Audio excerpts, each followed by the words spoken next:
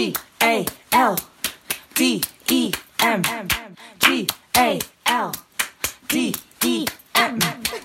one was good. Hello and welcome to Galdem's first ever podcast. Inspired by our book, I Will Not Be Erased, our stories about growing up as people of colour. My name's Liv, I'm Galdem's founder. And for those of you who don't know, Galdem is an award-winning media company committed to platforming the voices, perspectives and creative work of women and non-binary people of colour. Hello, I'm Charlie. I'm the head of editorial at Galdem and I'll be co-hosting our podcast with Liv. We're super excited to be starting our journey with you. Each week we'll invite a guest to respond to old diary entries, letters or text messages from their younger selves. The point is to nurture important discussions about growing up. You can find Growing Up with Galdem on Apple Podcasts, the Acast app, Spotify or wherever you get your podcasts. Welcome to our podcast, Growing Up with Galdem. This episode of Growing Up with Galdem is sponsored by the BBC and Michaela Cole's brand new show, I May Destroy You. It's incredible, and it's currently available to be streamed on iPlayer, which I strongly recommend that you do. It was written, exec produced, co-directed, and also stars the incredibly talented Michaela Cole, who you'll hear a little bit more from later on in the episode. The story essentially centres the experience of a young woman who has to completely rebuild her life after her drink is spiked. It's powerful, it's poignant, and it's often hard to watch, but it's an incredible watch, and I have no doubt that you're going to enjoy it. Welcome to Growing Up with Galdem Series 2, our lockdown edition. We'll be recording, me and Charlie, from our bedrooms for the foreseeable future, and we hope that you enjoy it. Yay! We're so excited to have you here with us.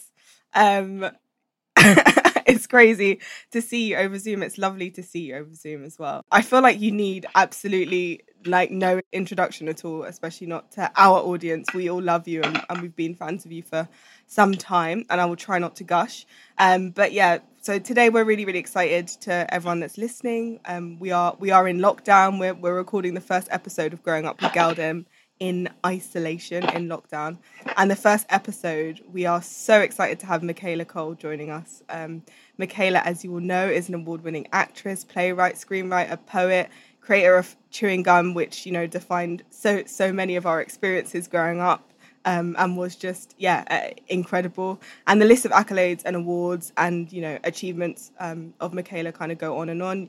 You will have seen her in shows like Black Mirror, Been So Long, Black Earth Rising, and really excitingly, and is coming to our screens in the UK, I think, in June, is I May Destroy You. And Michaela works both on screen and off screen, literally in the case of Chewing Gum, where she wrote herself and her story into existence.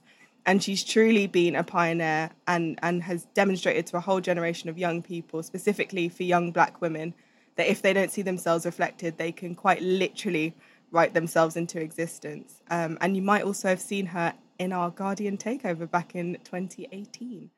I'm very excited to be here. It's so weird with this these online things. Like I'm used to talking, vibing with you, Liv, but I know it's weird. I have to wait, then let there be a 2-second gap.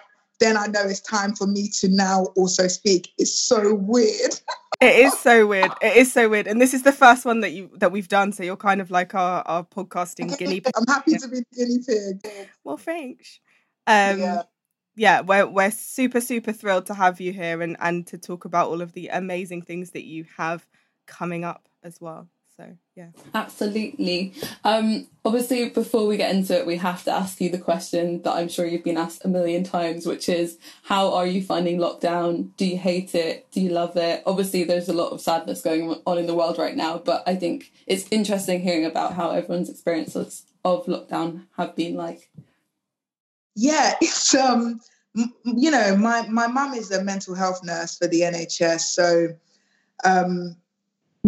what I've taken from my mum's, from trying to see things through my mum's eyes, for some reason, she's still smiling. She comes home, she has her routine. She likes checking in with her family. She doesn't watch the news beyond a certain point. And she finds the pride in her humanity of being an NHS worker, of being a citizen. I was going to say my mum is also a mental health nurse, and I can very much, relate to what you said regarding her kind of attitude to it. She's just kind of taken it all in her stride, didn't ever sort of like consider, like she's never spoken to me about being scared. Do you know what I mean? Which I think is really interesting. It's just, another day, get it done. And then like when we're on the phone, she wants to talk about like gardening and like that kind of fun stuff rather than getting too dark and too deep, which I think, it makes me very proud of her as well. So I can very much empathise. We want to hear about whether there happen to be any upcoming special projects that you might be able to tell our audience about. Any new TV shows, perhaps? Oh, it's weird. I'm like, if you're talking about I May Destroy You, it's almost like, is it new? It feels like it's been 2.5 years. Wow. It's the only job I've ever done. So is it new? I don't know, but it's the latest. It's my latest offering. I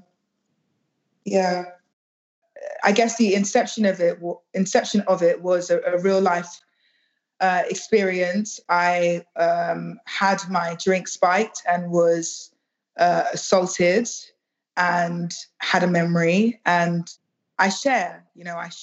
It's a way that I understand myself. It's a way that I process. It's a way that I heal. It's a way that I protect. And I realized as I began to sort of write and ask other people that this experience was very common, and that there were so many different ways that this theft of consent, of the way deception can maneuver its way into sexual interactions, was spanning across all these different communities. I had so many different stories, and that is heartbreaking.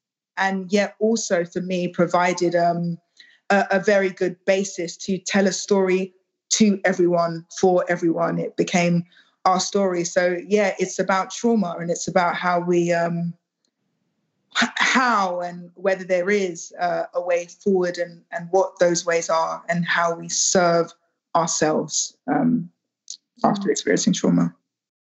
What does it feel like having something so huge being kind of released at this moment in time? It must be very different for you to the kind of other projects and films and programs that you've worked on before, right? Yeah, for many reasons. I think also the content, I think when you're going through deeply traumatic times, you can feel alone and feel isolated. So there's something about, and also you can feel constrained and blocked by whatever traumatic thing is just deeply kind of affecting and guiding your every step. And so there's something about having this show at this time. There's something about it that I feel might give hope to other people. You are not alone. Somebody else also feels alone. And you can come together and feel alone together and see what happens after that. I miss people. I miss hugs, obviously. I miss being able to be in amongst a big group of strangers and not worry about sweat or bacteria. But also, it's really hard, to find moments to be still in London, especially. And it's come at a horrible cost. But if we were to find any kind of positive or reason to be grateful amidst a nightmare, it would be that it's kind of allowed us to break a little bit and just prioritize the things that we need and really want, that feed us, that make us healthier, happier people, So I thought it would be quite nice to look back on your experience working with, and I think first meeting us, which was when we did our Guardian takeover and that shoot and what that looked like. Do you remember that day, that moment? I shaved your head on set, which was great. Yeah. Run up to this meeting, I think I've been like dreamily sort of fantasizing about that. How lovely that was to sort of be at a shoot and like live shaving my hair. I think and it's like nothing. It was just nothing. It was very normal, and casual. You know, there was no anxiety around the idea that this person who I've just kind of met is shaving my hair. I think you're very personable. It speaks to your character, Liv. I remember that shoot just having joy, and ease and confidence. It was being confident to free myself and saunter around and know that actually any physical pose I make and any pose that I do, it's not going to be judged or shamed by these people. It's actually going to be applauded and encouraged, which meant that the shoot was fluid. It felt really fluid, and hard to top that kind of shoot. Yeah, it was such a, I mean, yeah, for Charlie, for me, for all of us, it was such a huge moment, I guess, in the history of what it is that we're doing, in terms of saying that in these pages, in these books, in these magazines, behind the scenes, and also, of course, like on the front cover, all of it, we deserve to be seen. It was a really, I think, kind of pivotal moment for how we were seen and how people thought about commissioning and all of those sorts of things in the wider kind of sense of British journalism. Of course, there's still loads to go. There's a long way to go, but I think it was special, really. Yeah, and I think that energy when I think people say when everybody's at the table, it does mean that the dinner goes really well and everybody has a great time. And I recall even on the shoot for I May Destroy You, us actually talking with each other about how unusual it was, that it was diverse, that, oh, you're here and you're from Venezuela and you're from Malaysia and your parents are from Jamaica and you're from, Shropshire, and how cool that we're all in the room. The energy's different. And I only wish that there was more of that, I feel like it's I mean, I was going to say it's interesting, but I guess it makes sense that the extract that you've picked for us is about acting. It is about kind of taking note. It is about stereotypes. It is about, so much of what, you have kind of done and spoken about through a lot of the projects and your career. There's loads in it. I mean, at one point you say, should I even be becoming an actor? It's a hard thing to do. I always pick the hardest thing to do. It was so weird reading that back. Well, we would actually like you to read it for us now, if you don't mind. Well, yeah. Let me go and call it up. Okay. A couple weeks ago, we performed a play called Murmuring Judges. I had a feedback meeting with my movement teacher, and he really made me think. You don't know how I am. Although I'm going to a drama school ranked top 3 worldwide, blah, blah, blah, I'm not entirely sure I actually want to be an actor. My movement teacher has a huge amount of faith in my future as an actor. He gave me a long speech about the potential I have in the state I'm already in, having completed less than half the course. Went on and ended his speech by saying, I don't mean to pressurize you, madam, just making you aware of the rare gift inside you. Do I really want that pressure? Being an actor seems like a lot of work, but then again, I seem to attach myself to anything that involves risk and spontaneity. So maybe it's just for me. Who knows? ... I learned a phrase from a director I wrote about mainly in my private diaries. The phrase is, take the note. When someone, i.e. friends, teachers, misguided pastors, directors, criticize something you're doing, i.e. gives you a note where you could improve or where you are flopping, just take the note. You don't have to believe the note, but you will save yourself a lot of time, energy, anger, and tears if you just take the note. In your private time, do what you want to do with it. Spit on the note, put it in a shredder, set it alight, read it over and over again. Put it under your pillow for osmosis. But in that moment, just take the darn note and move on. As much as directors, teachers, pastors would hate to admit it, sometimes their criticism is just based on their prior experience. Perhaps in your past experiences, when you've seen girls with hair like mine, they've been a heathen. Or when you've seen girls who wear clothes like mine, they've been sexually promiscuous.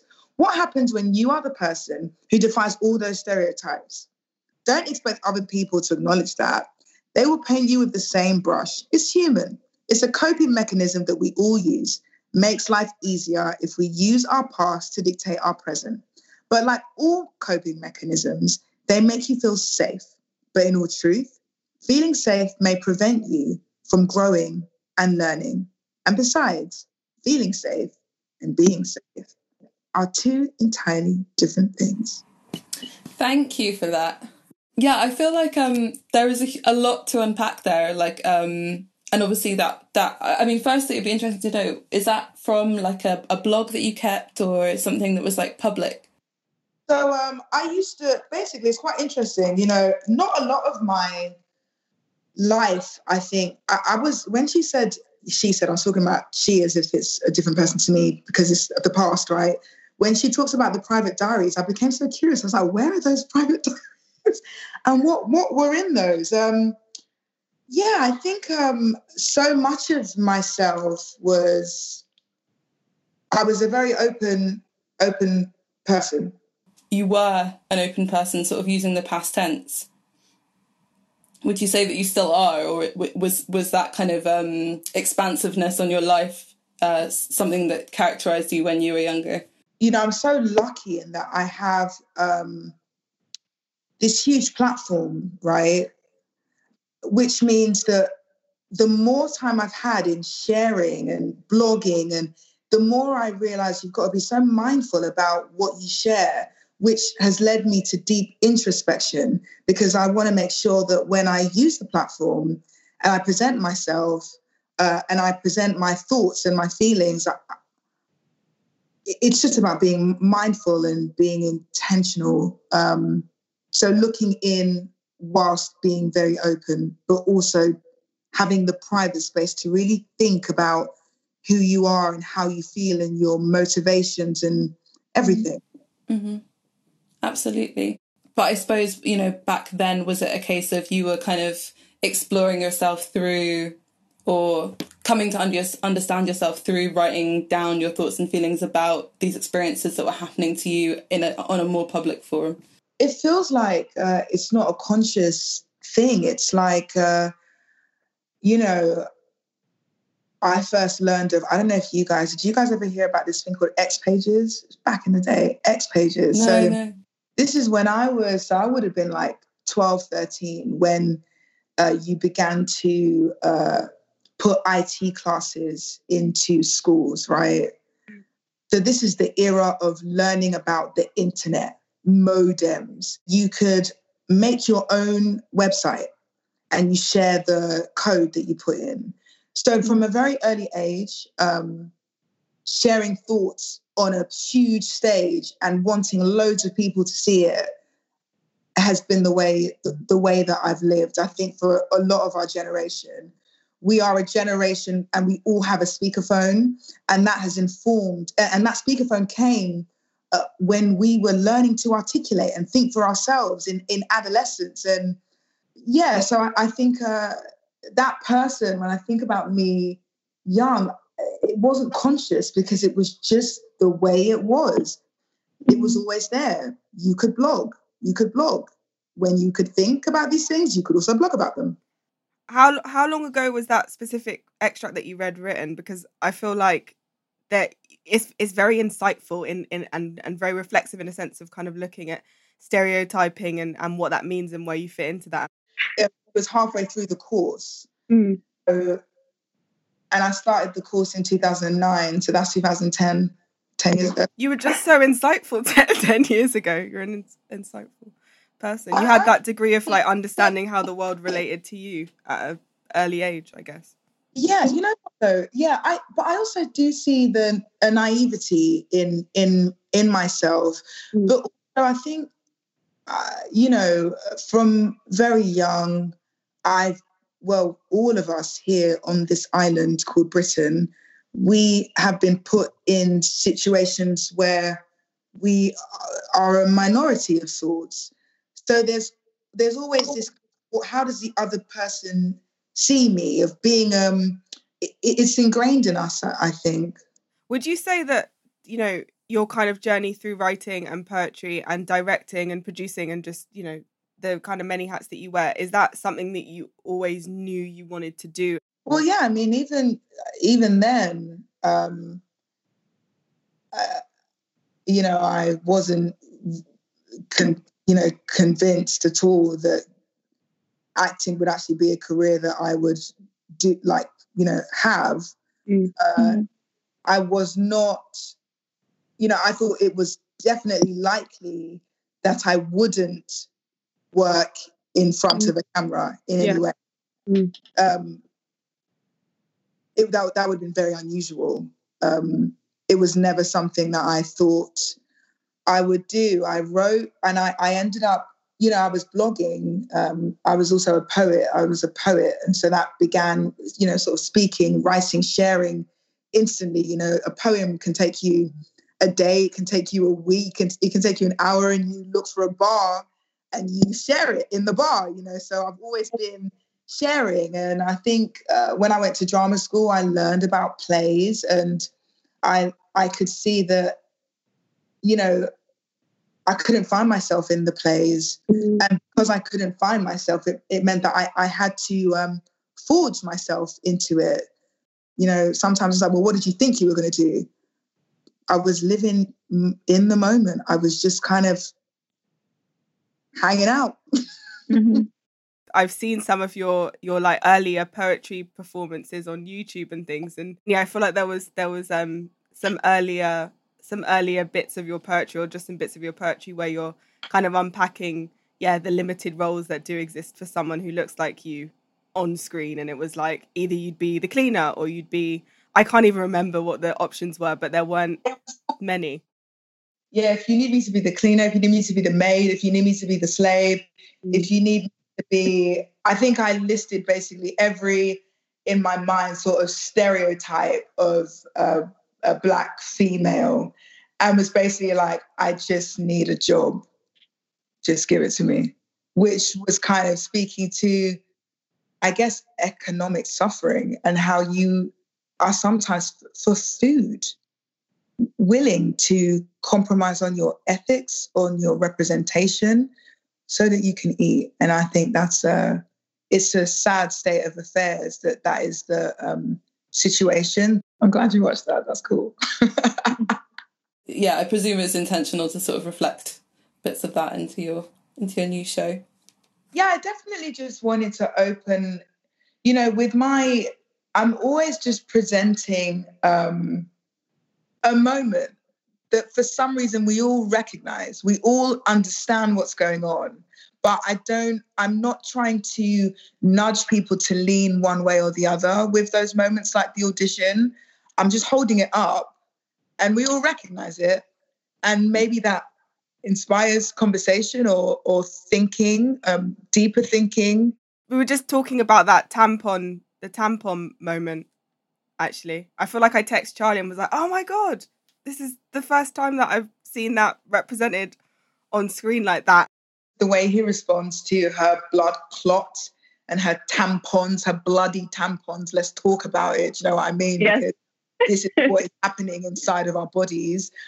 When his response to it almost feels like the response I wish that we would have the minute we saw it, rather than go through this initial sort of cringe. Why do we have that? Why do we something that happens every single month?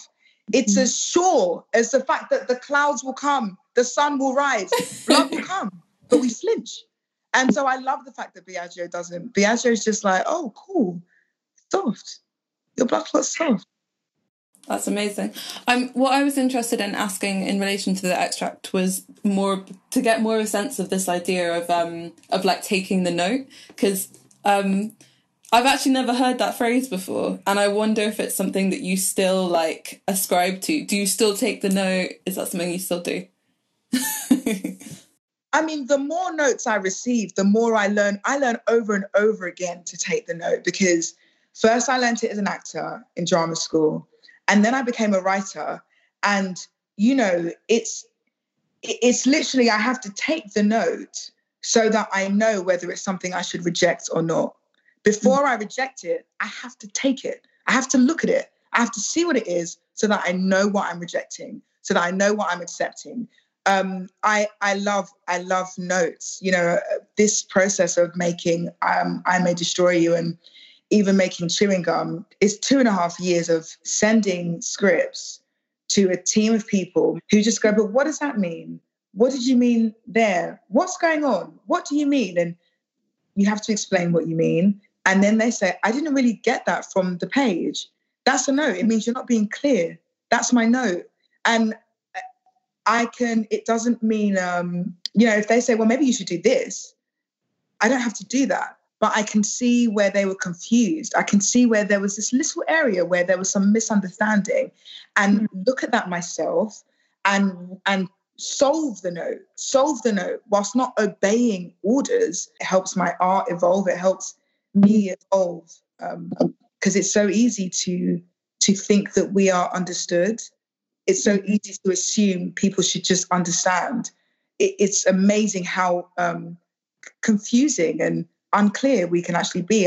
It's okay to just think and not be defensive. But I think for us as young creatives, maybe it's something to do with being people of color as well. There's just, I'm ready. I'm like, whenever someone is confused, I'm ready with my armor. I'm ready for don't go near that, don't touch that, don't give you a note, don't question what I'm doing, do not question, because you don't understand. You don't understand. And I understand. But actually, I'm questioning myself is really helpful. Questioning myself, questioning my own motives and intentions, and, looking for the hypocrite in me, looking for the note, looking for who deserves the note inside me.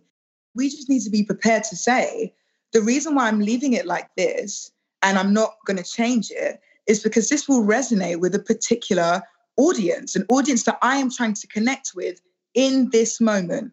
And I can articulate why your note is redundant. I've thought about your notes. I've gone home with your note. And here I'm going to articulate why I'm giving this back to you. But have a great day. I love that. I love that. I love that. What I just wanted to say quickly was just this, losing the defensiveness is, I think, so important. I think that's such a crucial point, and I think it's something that can really take time and work to get past. And I think I certainly think I am still working through that, and not getting defensive when I feel like I'm being criticised. I know a lot of other creatives feel the same, because your work is your heart, it's your soul. And so sometimes when people come to you, it can be tough. But as soon, once I learned not to be precious about my editorial work, it was such a delight, because it meant that I could just, as you say, I could take the feedback, I could take the notes, I could push back on the ones that I thought were wrong, I could incorporate the ones I thought were right.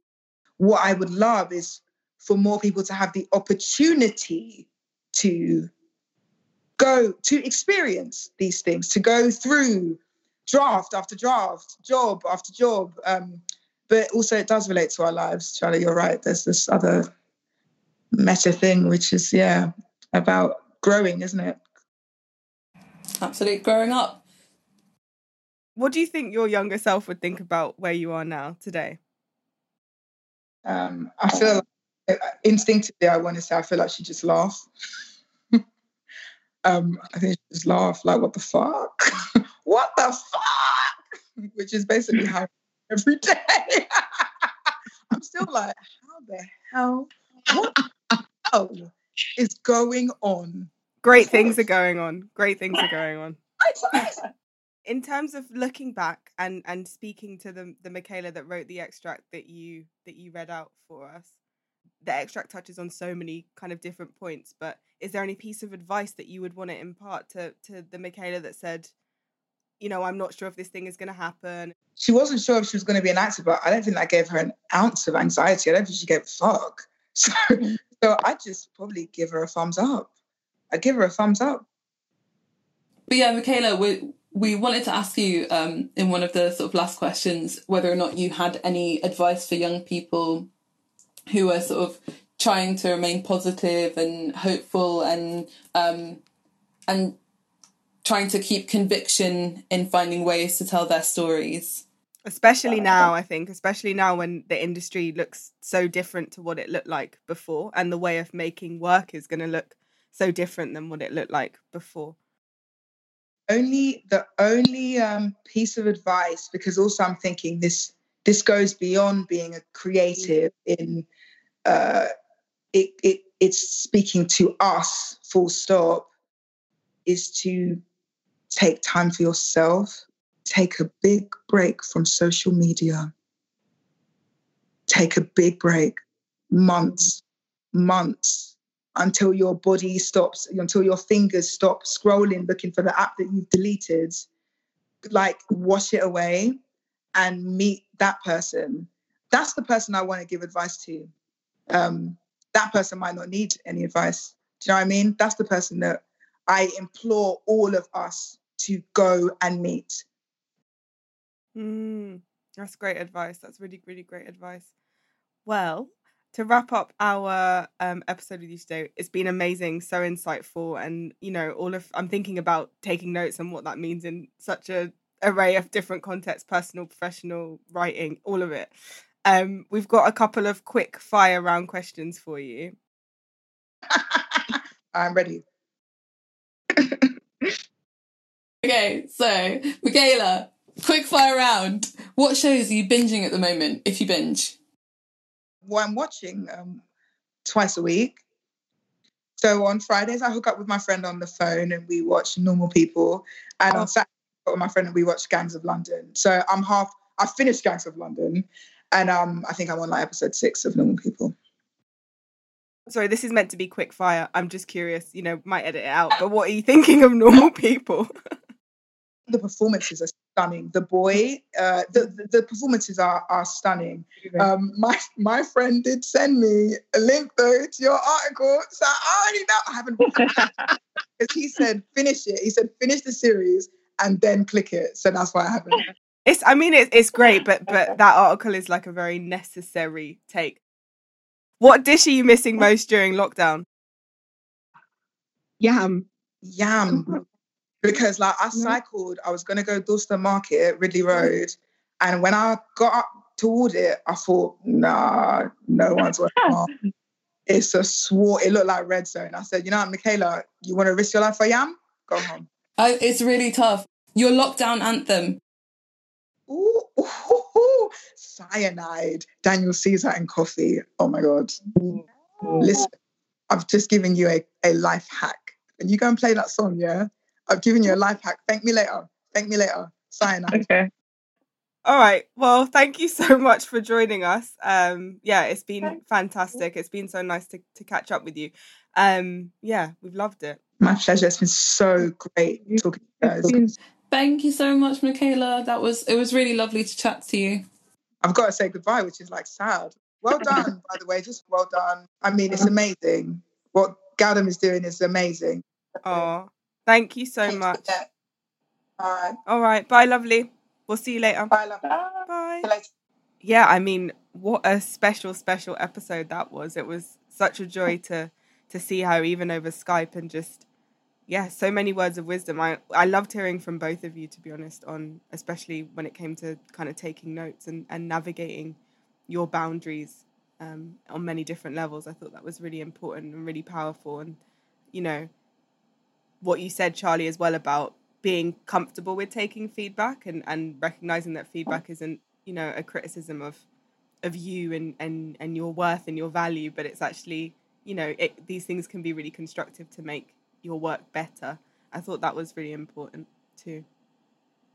Yeah, absolutely. I totally agree. And I think one of the things I really like about reading Michaela's work, watching Michaela's work, speaking to her, on both occasions I've had the pleasure of interviewing her, is that she challenges you, right? Like, she doesn't let you just like sort of dilly-dally through the questions. Like, she really cares about what other people think and feel and how they emote, and she also like wants to like analyze things and get to the bottom of them. And I thought that really came through in the conversation today. And yeah, definitely the thing that I took away from it most was just like just that understanding of like, her realisation as a... Do we know how old she would have been when that extract was written? It was 10 years ago, so she's... 30s. Like early 20s, late teens, maybe. Just like... I love hearing about pivotal moments in people's lives, and, you know, sometimes those pivotal moments don't necessarily hinge necessarily on a physical real world thing that's happened. Sometimes it is just something that you've figured out in your own head that needs to go on. Does that kind of make sense? Like, obviously it was instigated by like a conversation that she'd had with the director, but really all the work happened internally. Her continual process of learning and figuring out how to take the notes through her life is, it's all a big old mind fuck. But yeah. I loved it, honestly. Absolutely loved it. It was great. The first in lockdown, so I hope that, you know, you're all kind and that the sound is all right. Yeah. This has been an II Studios production. Thank you so much for listening. We really hope you enjoyed this episode and that you'll tune into the next one. You can find Growing Up with Galdem on Apple Podcasts, the Acast app, Spotify, or wherever you get your podcasts. Please leave us a review, rate us, and subscribe. It really helps the show. And if you'd like to find out more about Galdem, you can head over to our Instagram page at Galdemzine. That's GALDEMZINE. Or you can visit our website, which is which is important, dem.com. Galdem has a book which is out now. It's called I Will Not Be Erased, Our Stories About Growing Up as People of Colour. You can find it in all good bookstores or online. Thank you so much for listening.